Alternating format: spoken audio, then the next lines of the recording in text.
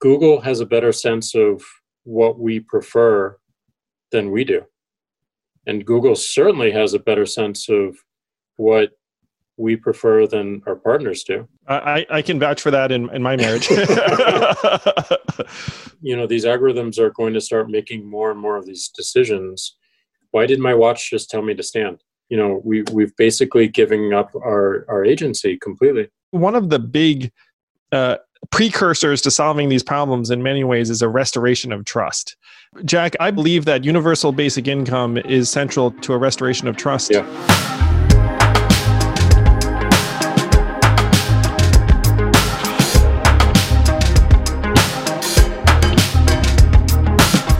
Hello, welcome to another episode of Yang Speaks, where I sit down for a fascinating conversation with the co-founder and CEO of both Twitter and Square, Jack Dorsey. Jack's one of the most profound thinkers on what the heck is coming next in the world. And so we talked about the future of work, mindfulness, universal basic income, of course, one of my favorite subjects in the world.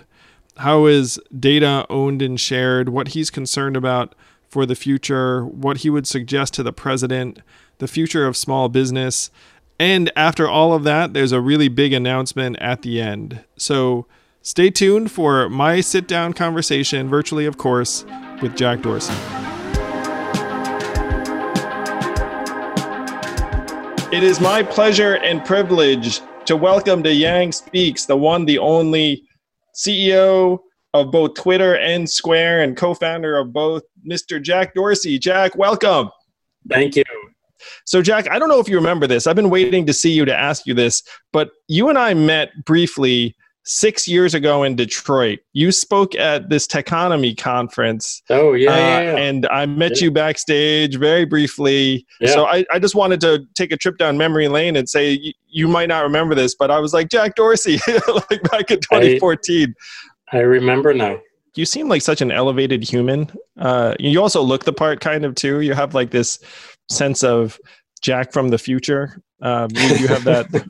Thank you. And I think part of it is that you meditate, you're mindful, like you take this stuff very seriously about like awareness of your own health surroundings. And I think it gives you like a connectivity to like the world at large in a way that many people don't necessarily experience. But when I want to clear my head, one of the things I do is try and get away from Twitter for a particular period of time. And I know you have techniques that you use to try and be more mindful. One thing I'm curious about is whether any of the tools or techniques you use utilize technology. And do you think that there's a way that technology can actually make us more mindful and aware as opposed to possibly the opposite? I do. I mean, I think mindfulness and meditation for me is a practice of honing your skills of observation and making sure that we are present and aware of everything that we're doing, and that we're not blindly reacting to it and just falling into a hole, but we're fully aware of the what and also the why behind it, and able to make choices differently. So I've structured a lot of my work around this concept of like, how do I focus more on one thing? And most of my day is actually spent on this iPhone here. And the reason I use this instead of a computer is there's only one app open at a time. So I definitely take my walks. I definitely meditate without a device and whatnot. But I think it's more about how we train our minds to really observe it. The Yuval's book, 21 Lessons for 21st Century, I think is phenomenal. His last chapter, his last lesson, the 21st lesson, is around meditation. He believes, and I think we all feel this right now, that Google has a better sense of what we prefer than we do. And Google certainly has a better sense of what we prefer than our partners do. I can vouch for that in my marriage. And think of your kids. I mean, Google will have a better sense of even who they are than they might. And his recommendation is a practice of meditation actually helps us understand why we're doing the things that we're doing, why we react in the ways that we do. And it's important for us to have that base level understanding and self-awareness, because otherwise we're just offshooting every single decision to these algorithms. And then who are we? I mean, it's the Wall-E future, one of my favorite Pixar movies. That is the future we're headed to. And I think meditation is one of those tools that can at least make us aware of the choices that we're making.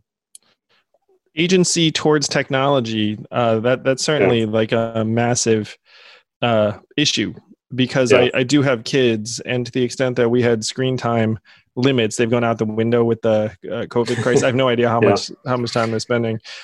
So you just talked about how Google might know me better than my partner. You've talked about how you're concerned about also the future of data ownership, and it's like, I feel like with Square, you're privy to a certain form of data, though it's much more business oriented than people's like browsing habits and the rest of it. Yeah, I mean, just a high level principle. We people need to own their own data, and I think the technology to allow that to happen across service lines, across company lines, did not exist until recently with the blockchain. I think the blockchain presents a new opportunity for us to create identity wallets for people, and then you get to choose what services get to read from it and also get to write from it, and you can turn that off at any time. I think it's one of those ideas that needs to happen as quickly as possible, and it leads to so many other beneficial things in our space. That's tremendous. That is a beautiful vision, where we actually own our data, and then there are various companies that can make use of it with our permission, and we get value. And we can turn it off at will. Like that would be a whole different level of agency for us, because right now, again, like, you don't know really what the heck is going on in terms of your data getting sold and resold, packaged and repackaged. And what's interesting is, like, I get a sense a lot of the tech companies themselves, they may not know. No, it's true. It's true. I mean, this is hard. This is hard stuff. I think the most important companies to actually make this happen are the folks that are actually deploying hardware, because I think it has to happen when you buy a device, when you buy a laptop, when you buy a phone, when you buy a tablet. If I start on Android and I move to Apple, ideally all these things cross-connect. It's just one wallet. But I do think it's up to the larger companies to actually work together and make this a standard. And then I hope they do. And that's where I think smart regulation could come in order to push them to do so. That is one of the frustrations I have too, where government has been absent from most all of these issues for years and decades, where our legislators have a very dim understanding of most technology. We all saw when Mark Zuckerberg testified to Congress, they were asking him all these inane questions about Facebook and its operation, and you were like, what are you talking? Like it wasn't like a surprise visit. You know what I mean? They like theoretically knew he was coming and could prepare. So let's imagine for a moment that I were president of the United States, and you and I were talking, and you were like, well, thank goodness that happened, Andrew. Here are like the three things I really wish that the government could intelligently get involved with. That would be a massive help to us. And let's agree that universal basic income is one of them, and that's happened. And that's related to technology, but not necessarily intrinsically a tech issue. Like, what are the top few things that you wish an intelligent government could help with? I'd imagine AI is probably somewhere on that list. AI is definitely high on that list, and I think like when I talk to global leaders and regulators around the world, they're focused on the outcomes instead of the primitives being used to build these technologies. We have to focus our regulation around the primitives being used and how things are built, rather than just putting band-aids over the outcomes. These algorithms are going to start making more and more of these decisions, and they're not being built in such a way that it's required that they explain why. That would be one simple piece of regulation. It's a field of research in AI called explainability. Really hard to do, but even small steps we take there would be meaningful. Why did my watch just tell me to stand? Just simple. It's those basic things, because we're offloading more and more of our decisions to these algorithms. And like Yuval said in his book, if we don't understand why we're doing it and why they're making these decisions, we've just, we've basically given up our agency completely. Why did I turn left just then? Exactly. Also, when we think of AI, we think of the algorithms, but more important is the data. And it's very hard for a startup right now to build a compelling AI algorithm without access to massive amounts of data, which are owned by very, very few companies right now. Google, Facebook, Amazon, Apple. Apparently, the public sector has vast troves of data that are not being made available to commercial actors like Twitter or even academics. This is one thing that I know we could help with very quickly, where the public sector governments are sitting on like traffic patterns, to weather, to soil quality. Like there are things that we could do that companies could do if they had more access. Yeah, and owned. And I think that brings to another point, is like, if you were president, I would ask you, like, how do we establish a stronger partnership between technology companies and government and NGOs and the media? Because all four of these have a significant part to play in how society functions. And there's faults in every single one of them right now. And all of our institutions, companies, media, government, have lost a lot of our trust, and that can be very isolating. Yes. And it's very hard to solve problems with. Yeah. And it can be trust. Destructive. Yeah. So I guess those are the three things I would ask. The rebuilding of trust is something I'm very passionate about, Jack, because you can just look at the polling and see that our trust in, like you said, media, government, financial institutions, schools, hospitals, probably pre-crisis, I think our trust has probably gone up. The most trusted institution in American life right now, I believe, is still the U.S. military. Like the where presidency, it's collapsed, and that's pre-Trump. And so to me, one of the big precursors to solving these problems in many ways is a restoration of trust. And so if you have these institutions that have been failing us in many, many regards for a long time, it's hard to then say, okay, that institution has been failing me for a long time, but now I trust it again. Yeah, exactly. I think we have to decompose trust. Like, how do you earn trust in the first place? I think transparency is one way to earn it. I think accountability is another way to earn it. I think reliability and being dependent is another way to earn it. But there's a matrix of ways to earn trust, and they need to be ranked, and they need to they need to be applied to all these institutions. But more importantly, the connections between the institutions. I think that is what's failing us the most right now. Everyone is just so isolated.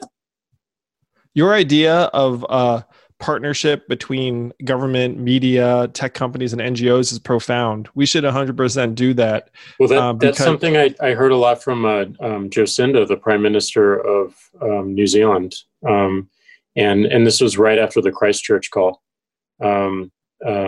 So like she also was trying to push, like, this is not just the government or technology companies. This is the media too. Yes. Like a lot of the videos being shared on Twitter after that were not, we're not individuals on Twitter. They were actually reporters on Twitter, even though Jacinda and Prime Minister Jacinda and the country asked those not to be shared. So we have to collaborate more. Otherwise, everything that we're going to be facing will just not work. Jack, I believe that universal basic income is central to a restoration of trust where if a society actually invests in you in a real way and says, hey, look, here's money, then you actually become more trusting and optimistic, Yeah. where you're like, okay, like you actually do value me, care about me, you'll invest in me in my future, you'll invest in my kids in my future, because people can tell when you're bullshitting them. Honestly, it's like if you say to them, hey, you're great, like you're a citizen, it's important, they're like, like young people at this point are like, yeah. But if you're like, hey, you're important, we love you, and here's money, and we're not even going to tell you what to do with it, like we trust you, we believe in you, we love you, that's actually a game changer. I can't tell you, Jack, like I randomly like Venmo'd someone money, and I know you've done the same thing, like on Twitter. Yeah. But I use Cash App. Yes, use Cash App. It's the future. I did Venmo. I'm not gonna lie. So we love our competitors too. It's all good. As long as people are getting money, that's great. Yeah, as long as people they got money. But just like the act of someone receiving money, it's like they can't believe it. And just like when our government, even sent those $1,200 checks, like no one believed it until it was in their account. Oh yeah. Like really, there's so much built up distrust and skepticism that when you actually get that money, like it diffuses it. It's about, to me, actually restoring trust in people, humanity, our society, our way of life, the fact that we actually care about each other. Oh yeah. I mean, I live by the principle of everything is connected. So if someone is in pain, I'm in pain ultimately over time. And I want to make sure that I'm doing whatever I can in my lifetime to help that through my company's works, through my own personal giving. I'm in a situation that I never imagined when I was a kid or when I was 25, or I didn't have any aspect of like what money would mean until I was probably 35. And I'm so grateful, but part of gratitude is not just saying I'm grateful, it's doing it. Gratitude through action, man. May that be like the theme of this era.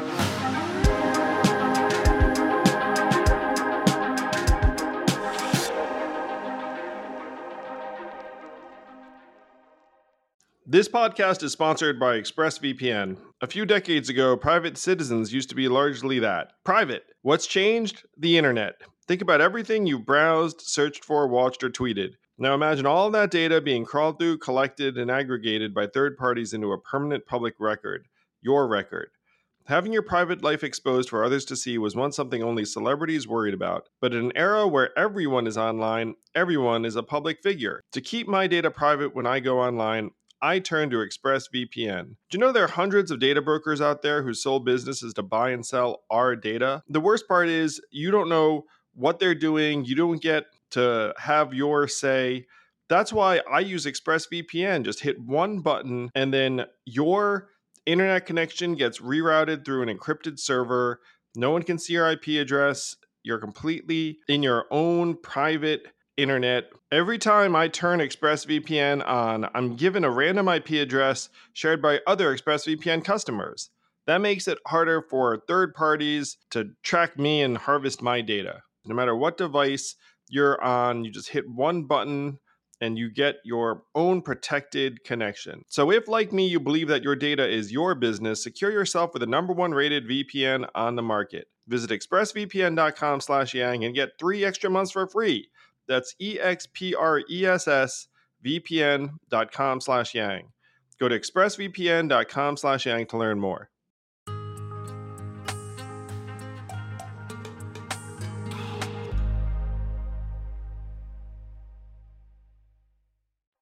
It seems to me like you were actually ahead of me in universal basic income. It's not like you needed Andrew Yang to come. Well, we needed Andrew Yang. So would love to hear from you as to like how you originally were exposed to it over the past number of years and how you became such a staunch believer and champion of it. Over the past few years, just seeing everything happening with AI, and specifically in Square. We serve sellers and their employees are cashiers, and we can see the writing on the wall in terms of the need for people behind those cashiers. We saw this when we had an app called Caviar, which is a food delivery, which is basically moving the point of sale to the customer's hand. The restaurants don't need someone managing the cashier anymore if they shift to more delivery. And we see that throughout the business, and that we talk a lot about the self-driving trucks and whatnot, and this is even coming for programming. Like, a lot of the goals of machine learning and deep learning is to write the software itself over time. So a lot of entry-level programming jobs will just not be as relevant anymore. So every single field is going to be touched by automation.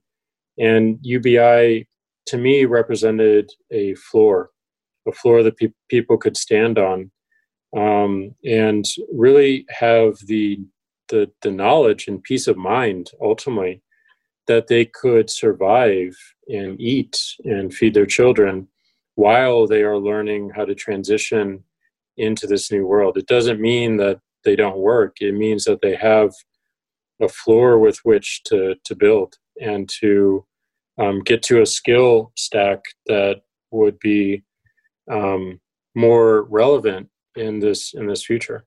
So I think that's one aspect of it, and I think the only way we answer these questions ultimately is through experimentation.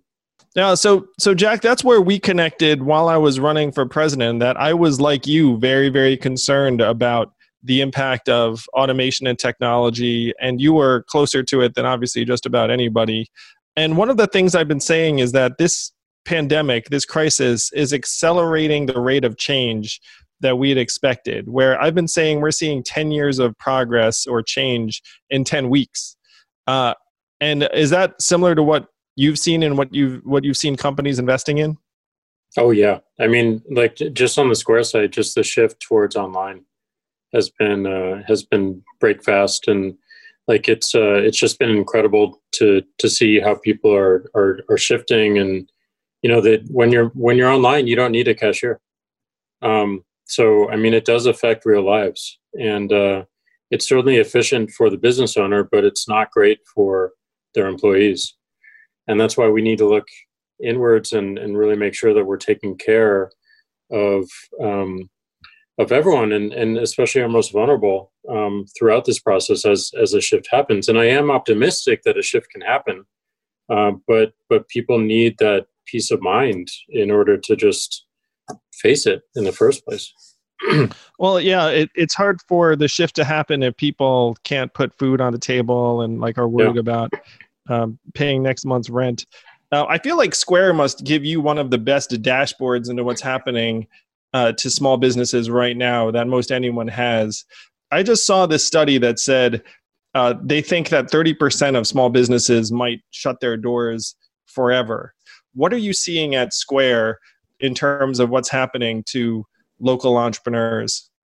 Our sellers have been super creative in terms of like hacking the system and trying to figure out new ways of doing things. So all of our restaurants shifted to curbside pickup and delivery. We had a bunch of salons who shifted towards doing FaceTime-based or Zoom-based style consultations.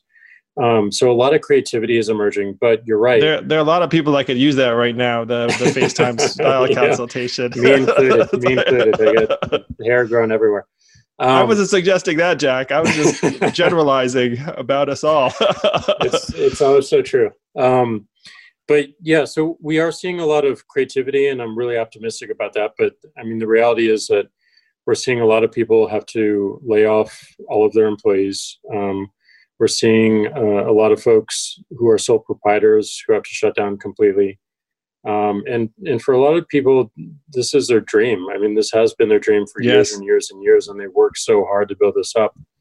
And it's been devastating. So we're doing everything that we can to support it, but there are limits to that. And one of the things I'm proud of is we were a vehicle for the PPP second round, and we were able to get out over $500 million to our sellers next day, weeks ahead of the banks. And and it's just been amazing to see that lifeline extended. But I don't ultimately think that's enough. We have to figure out how these sellers will change their models, and a lot of these things. Some of these things will not reemerge, but some will in just a different format, and that's what I'm excited to help folks do.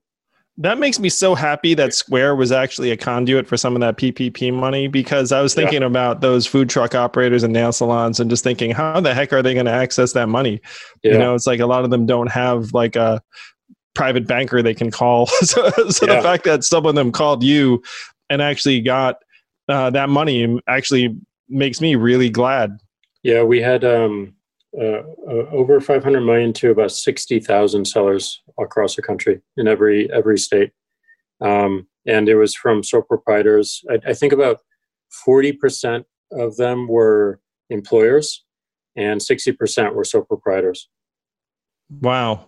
Yeah. Those are really, like you said, they're living their dream. They had this idea for a small business and they go out on a limb. And that's one of the tragedies of this economic collapse is, it's affecting the local entrepreneurs the most. It's also just such a massive part of our economy and every single economy around the world. Like it's over 51%.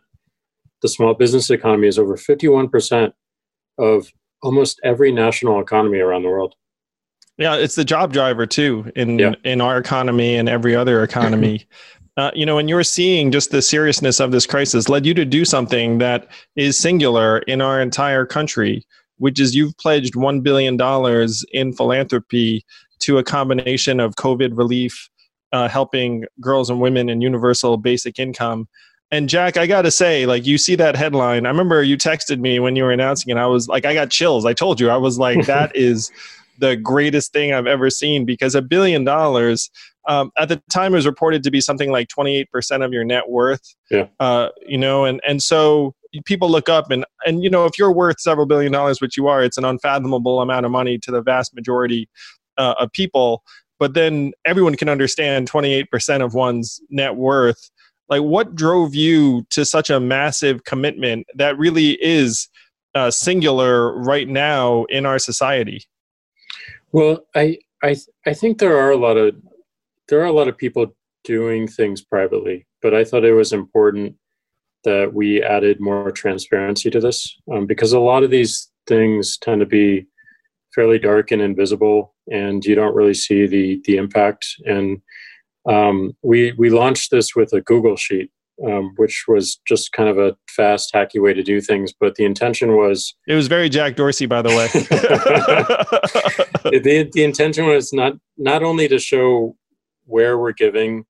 Each row has the amount and the org and their mission and what these funds will go towards, and also a link to their website for people to click into and learn more or contribute themselves. So not only to track what we're doing, but also to learn. Like, we are going to make mistakes in this, and I want to make sure that we can annotate this sheet and just show people where and why we made those mistakes. So I thought that transparency was really important.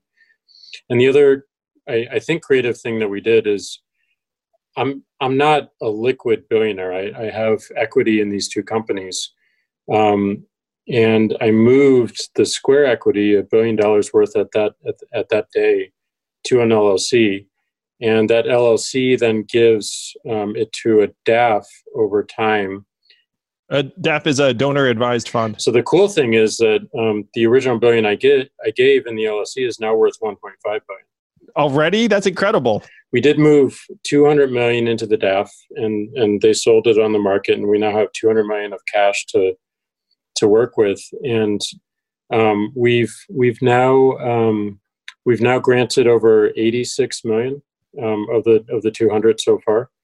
We've been able to move fairly fast, but a lot of it has been due to the incredible work that existing foundations already have. I don't want to build a foundation. I don't want to create a bunch of overhead. I want all the money to go to the people in need. So it's only two people. It's myself and my assistant / chief of staff, Vanessa. We want to keep it fairly light and really directed on these three problems of COVID response, girls' health and education, and then universal basic income experimentation.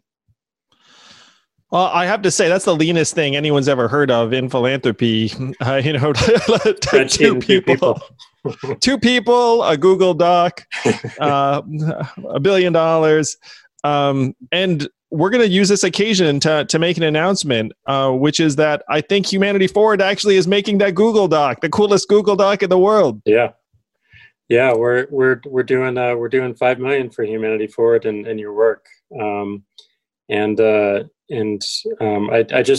really appreciate who you are first and foremost, but also what you're doing. I think this idea is long overdue. And I think the only way that we can change policy is by experimenting and showing case studies of why this works. And a number of other countries have proven small experiments as well, but we have to do it here. And your voice in bringing this to the public conversation and the global public conversation has been incredible. And I'm just so grateful because we need this, and we need this as soon as possible. Well, thank you, Jack. I can't tell you how much I appreciate that. And I can tell you exactly where the $5 million is going to go. We are going to give it to people. Just sort of taking a page from your book, we're going to just turn around and distribute micro grants of generally $250 to thousands of people that you will make possible.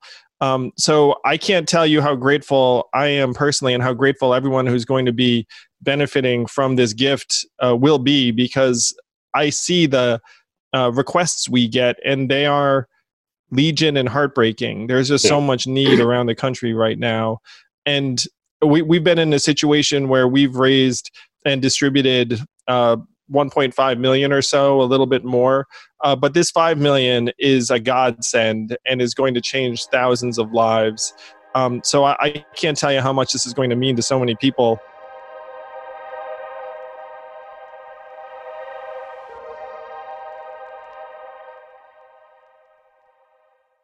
This podcast is sponsored by Helix Sleep. I've always been a mattress guy because I figured if I'm going to do something for up to 8 hours, maybe I should do it right. And Helix Sleep lets you do it right by sending you one of 20 unique mattresses that's tailored for you. I took the Helix Sleep quiz, takes only a couple minutes, and I was matched with a Helix Dawn mattress because I wanted something that felt firm and I sleep on my back. That mattress is exactly what I needed, but strangely enough, my kids now seek out that mattress in the house and want to sleep on it even though I did not order it with them in mind. If you have a high quality mattress, it is a game changer, a huge difference maker. Don't take my word for it. Helix has been awarded the #1 mattress picked by GQ and Wired magazine. It is even recommended by multiple leading chiropractors and doctors of sleep medicine as a go-to solution for improving your sleep. Helix is offering up to 30% off all mattress orders and 2 free pillows for our listeners. Go to helixsleep.com/yang. That's helixsleep.com/yang. This is their best offer yet, and it won't last long. With Helix, better sleep starts now.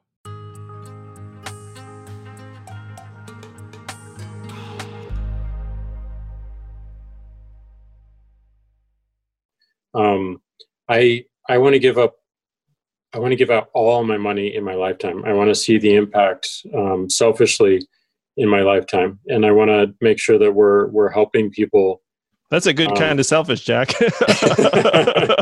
I want to see that impact, and that's just like, I mean, when you build something like a Twitter or Square, the greatest value is actually seeing someone else use it. That's what drives us. It feels electric. I mean, the first time that we saw tweets from Iran, it felt electric. It felt amazing. The first time we saw like one of my favorite coffee stores in San Francisco using Square and choosing it themselves.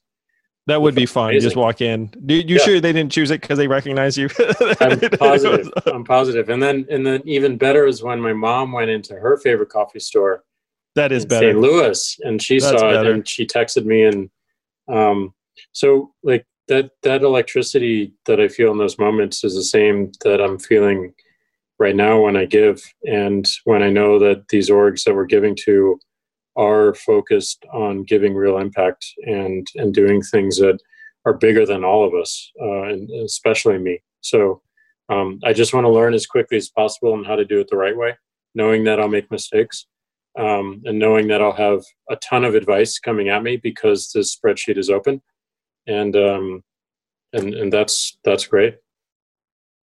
And I know exactly where your money's going to go where we're concerned. Like every dollar is going to go into the hands of a struggling American family. And it just awesome. like you're giving us the ability to have that kind of impact on people's lives. Really, I cannot tell you how grateful I just as a human being, I just, it's beyond words, really, because without someone like you making this kind of move, then we're just faced with the need. And then looking at the need, and you have to have confidence that you're going to get resources, but you don't know. And then because of you, now we're going to have these resources. I just hope that other people follow your example and want that same feeling that you just described, Jack. I think they will. Because I hope so. I've had that feeling too. And it's awesome. Like people called me the Asian Oprah for a little while on the trail, and I wasn't even doing that much. But thanks to you, we're going to be able to do a lot more. And I think there's a real appetite for universal basic income right now because of the magnitude of the changes that we're facing. 100%. And also because of your voice. I mean, you did put this on the national stage. And, it's been an idea that's talked about in this country since Martin Luther King and maybe before that. But you really reminded us all of the importance of it.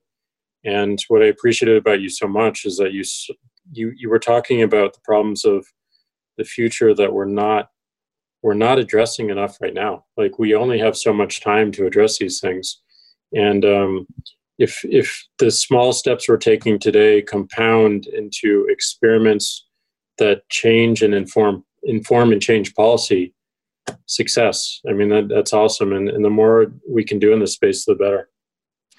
Yeah, it's one of the frustrations I have is that we've committed 2.8 trillion or so, at least Congress has, towards relief in various forms. And right now there are other bills being proposed.